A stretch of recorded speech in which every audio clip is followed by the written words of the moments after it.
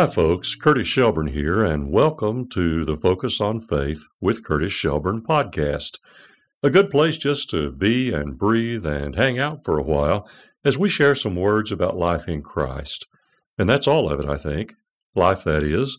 The good, the bad, the fun, the sad, the deepest joys, the toughest sorrows, all of it. I really think we're going to have a good time, and I hope you enjoy this.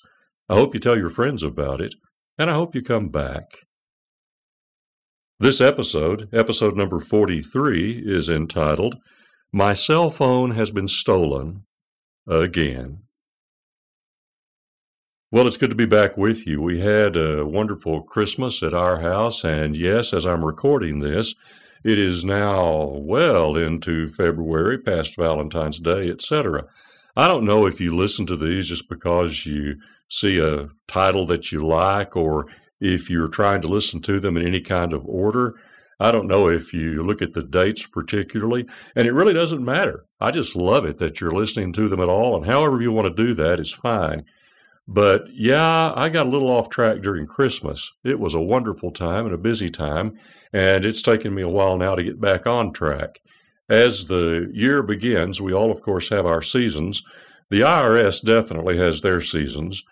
Yeah, we go from the season to be jolly straight on into the season to get all your tax stuff ready and sit there and spend hours, in my case, at the desk digging through papers and putting together stuff that you should have been putting together probably all year. And you spend hours, and that's before you take it to the accountant. By the way, that was the best money that I have ever chosen to spend, to take it to the accountant to put it all in final order. And so you do that. That's not particularly jolly. I tend to be a little depressed after Christmas anyway. I just have a bit of a downturn there because I love Christmas so much.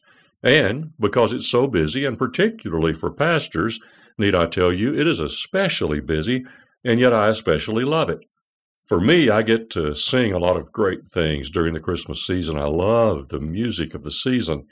And this year, as we're pulling out a little bit, at least from COVID, and some of the venues are opening up, and I hadn't been singing for a long time, all of a sudden I was getting a few more opportunities, and I hope it continues to go that way.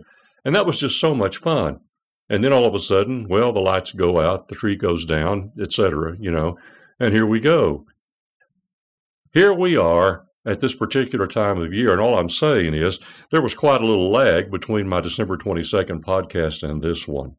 If you listen to them in order, if you try to listen to them seasonally or whatever, I apologize for that. I got a feeling we better get used to it because the way my life goes, I'm pretty sure there's always going to be a lag there. But it sure is nice to be back in the saddle today and doing this podcast, and I really hope you enjoy it. I'm just curious, and don't tell me if you don't want to, but are you prone to losing stuff? I've got to admit, I am. I lose something almost every day. Now, I generally find it before the day's out. There are some notable exceptions to that. I've lost some things for years and then been cleaning up. That's kind of rare in my case, trying to move some junk from point A to point B. And then there comes a moment of great rejoicing when I find that thing that I thought was long gone. I lose stuff. I lose my keys pretty often. I lose my keys in my very small office at church, usually about once a day. I have, at this moment, got one iTouch. That's the iPhone kind of thing without the phone.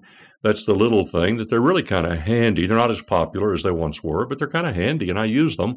I use them as a backup a lot of the time. I've got two of those. I found one that had been lost for a long time recently, and then, guess what? Somewhere between my study and the pulpit, I lost another one. I lose stuff. My wife says I'd lose my head if it wasn't tied on. You remember your parents saying that kind of thing to you, I'm sure. Your mom says, "Why, Karen, so you'd lose your head if it wasn't tied on." And Karen has to kind of grudgingly admit she just might. My wife says it's because I'm not thinking enough. I'm not paying enough attention. I counter that by saying, I'm thinking too much. I'm thinking about too many things. And yes, being male, I do not multitask well. I know I don't. I lose stuff all the time. Maybe you feel my pain. Well, I haven't lost my way too far in this podcast yet. This is time for an ad. I don't have a really serious ad to give you today.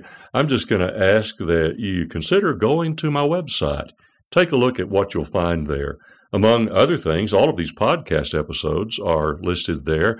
There also is my blog post from the Focus on Faith blog that I write each week, and I've been writing that column, which is what it also is in some newspapers and stuff, for many, many, many years.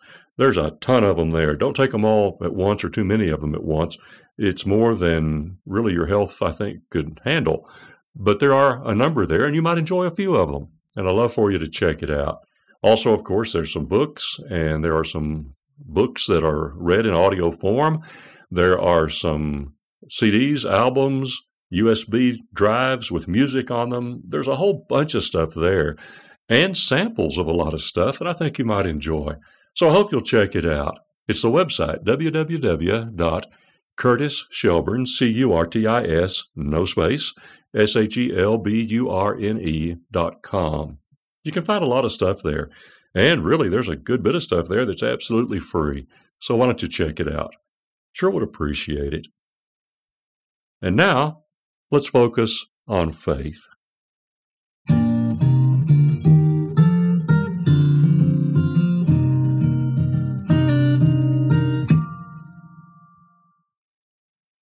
My cell phone has been stolen again. I've just had another cell phone stolen. It's not really a big deal. It happens at least once a day. I think the thief who keeps stealing it is one guy working alone. I have no idea why he is so persistent and why he bears me such ill will.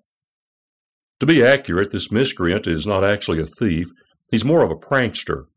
Yes, he does take my cell phone, but he just hides it, moves it, buries it, and seems to take pleasure in wasting my time and driving me nuts as I try to find it. Every day, sometimes twice, villain, thief or not. I've thought about having the phone fingerprinted. I've just been watching NCIS. But you already know whose prints they'd find, don't you? Only mine. So, humiliated, I confess, yes, I lose it myself, repeatedly. Indeed, my wife says I need to use my head and be less absent-minded. I maintain that it's because my head is present and very much in use that I seem absent-minded. Overthinking this, I've wondered if maybe it's a passive-aggressive kind of thing. Perhaps my subconscious mind resents an instrument that can reel me in at any moment. It rings, and I behave like one of Pavlov's famous dogs. Oh, the irony. If this hypothesis is correct, I lose the phone to assert my control over it. Then I search, which to me sort of sounds like being a bit out of control, doesn't it?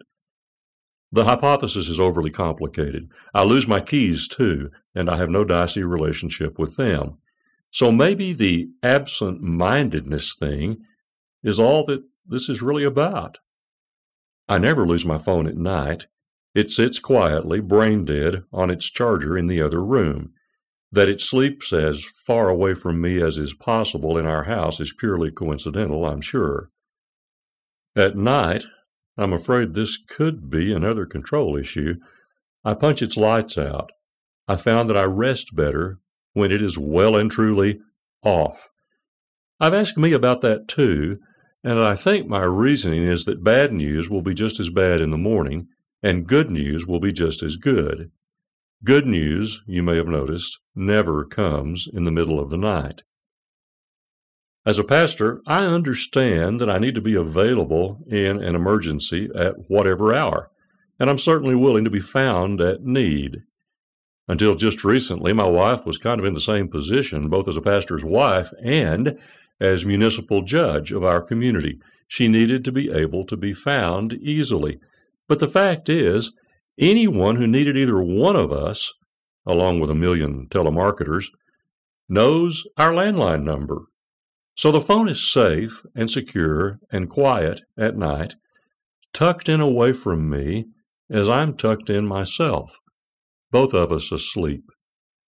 maybe I should clarify a little further, and that is, my wife will never turn hers off. I can never get her to turn hers off. And so there's an extra line of defense there. Should anybody need us at any hour of the night or day, just call my wife, and you'll be sure to get in touch with at least one of us, and certainly the better half. Anyway, I like it better when I'm tucked in, my phone's tucked in, and both of us at night are asleep. At a decent hour in the morning, I faithfully turn the thing on so as to be able to use it, and to get on with the seemingly obligatory business of losing it yet again. I confess the phone would be easier to find if its ringer was turned up. My wife would be happier too, though I maintain that I do turn it up, I'm sure, well more than half the time. I confess again, I could find it more easily if it was never muted. I do have that Find Me app, or whatever it's called, enabled, lest it wander off more seriously than usual.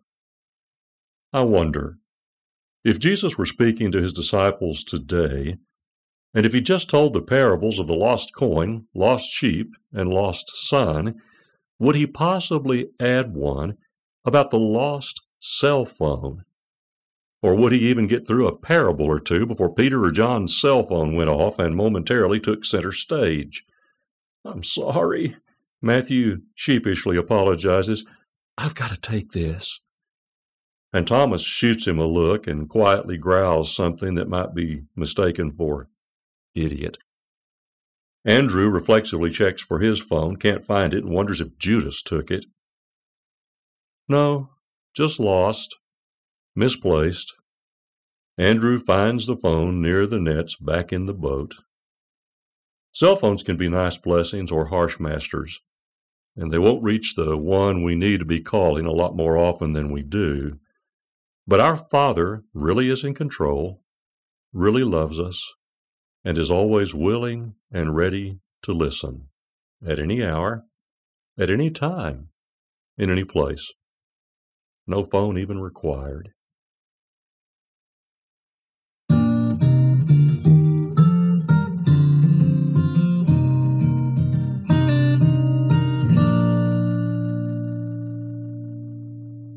Well, again, thank you for joining us on this Focus on Faith with Curtis Shelburne podcast. I'm so glad you chose to join us, and I hope you'll come back and spend some time with us again. If you like it, why don't you tell some friends about it? Sure would appreciate it. Have a great day.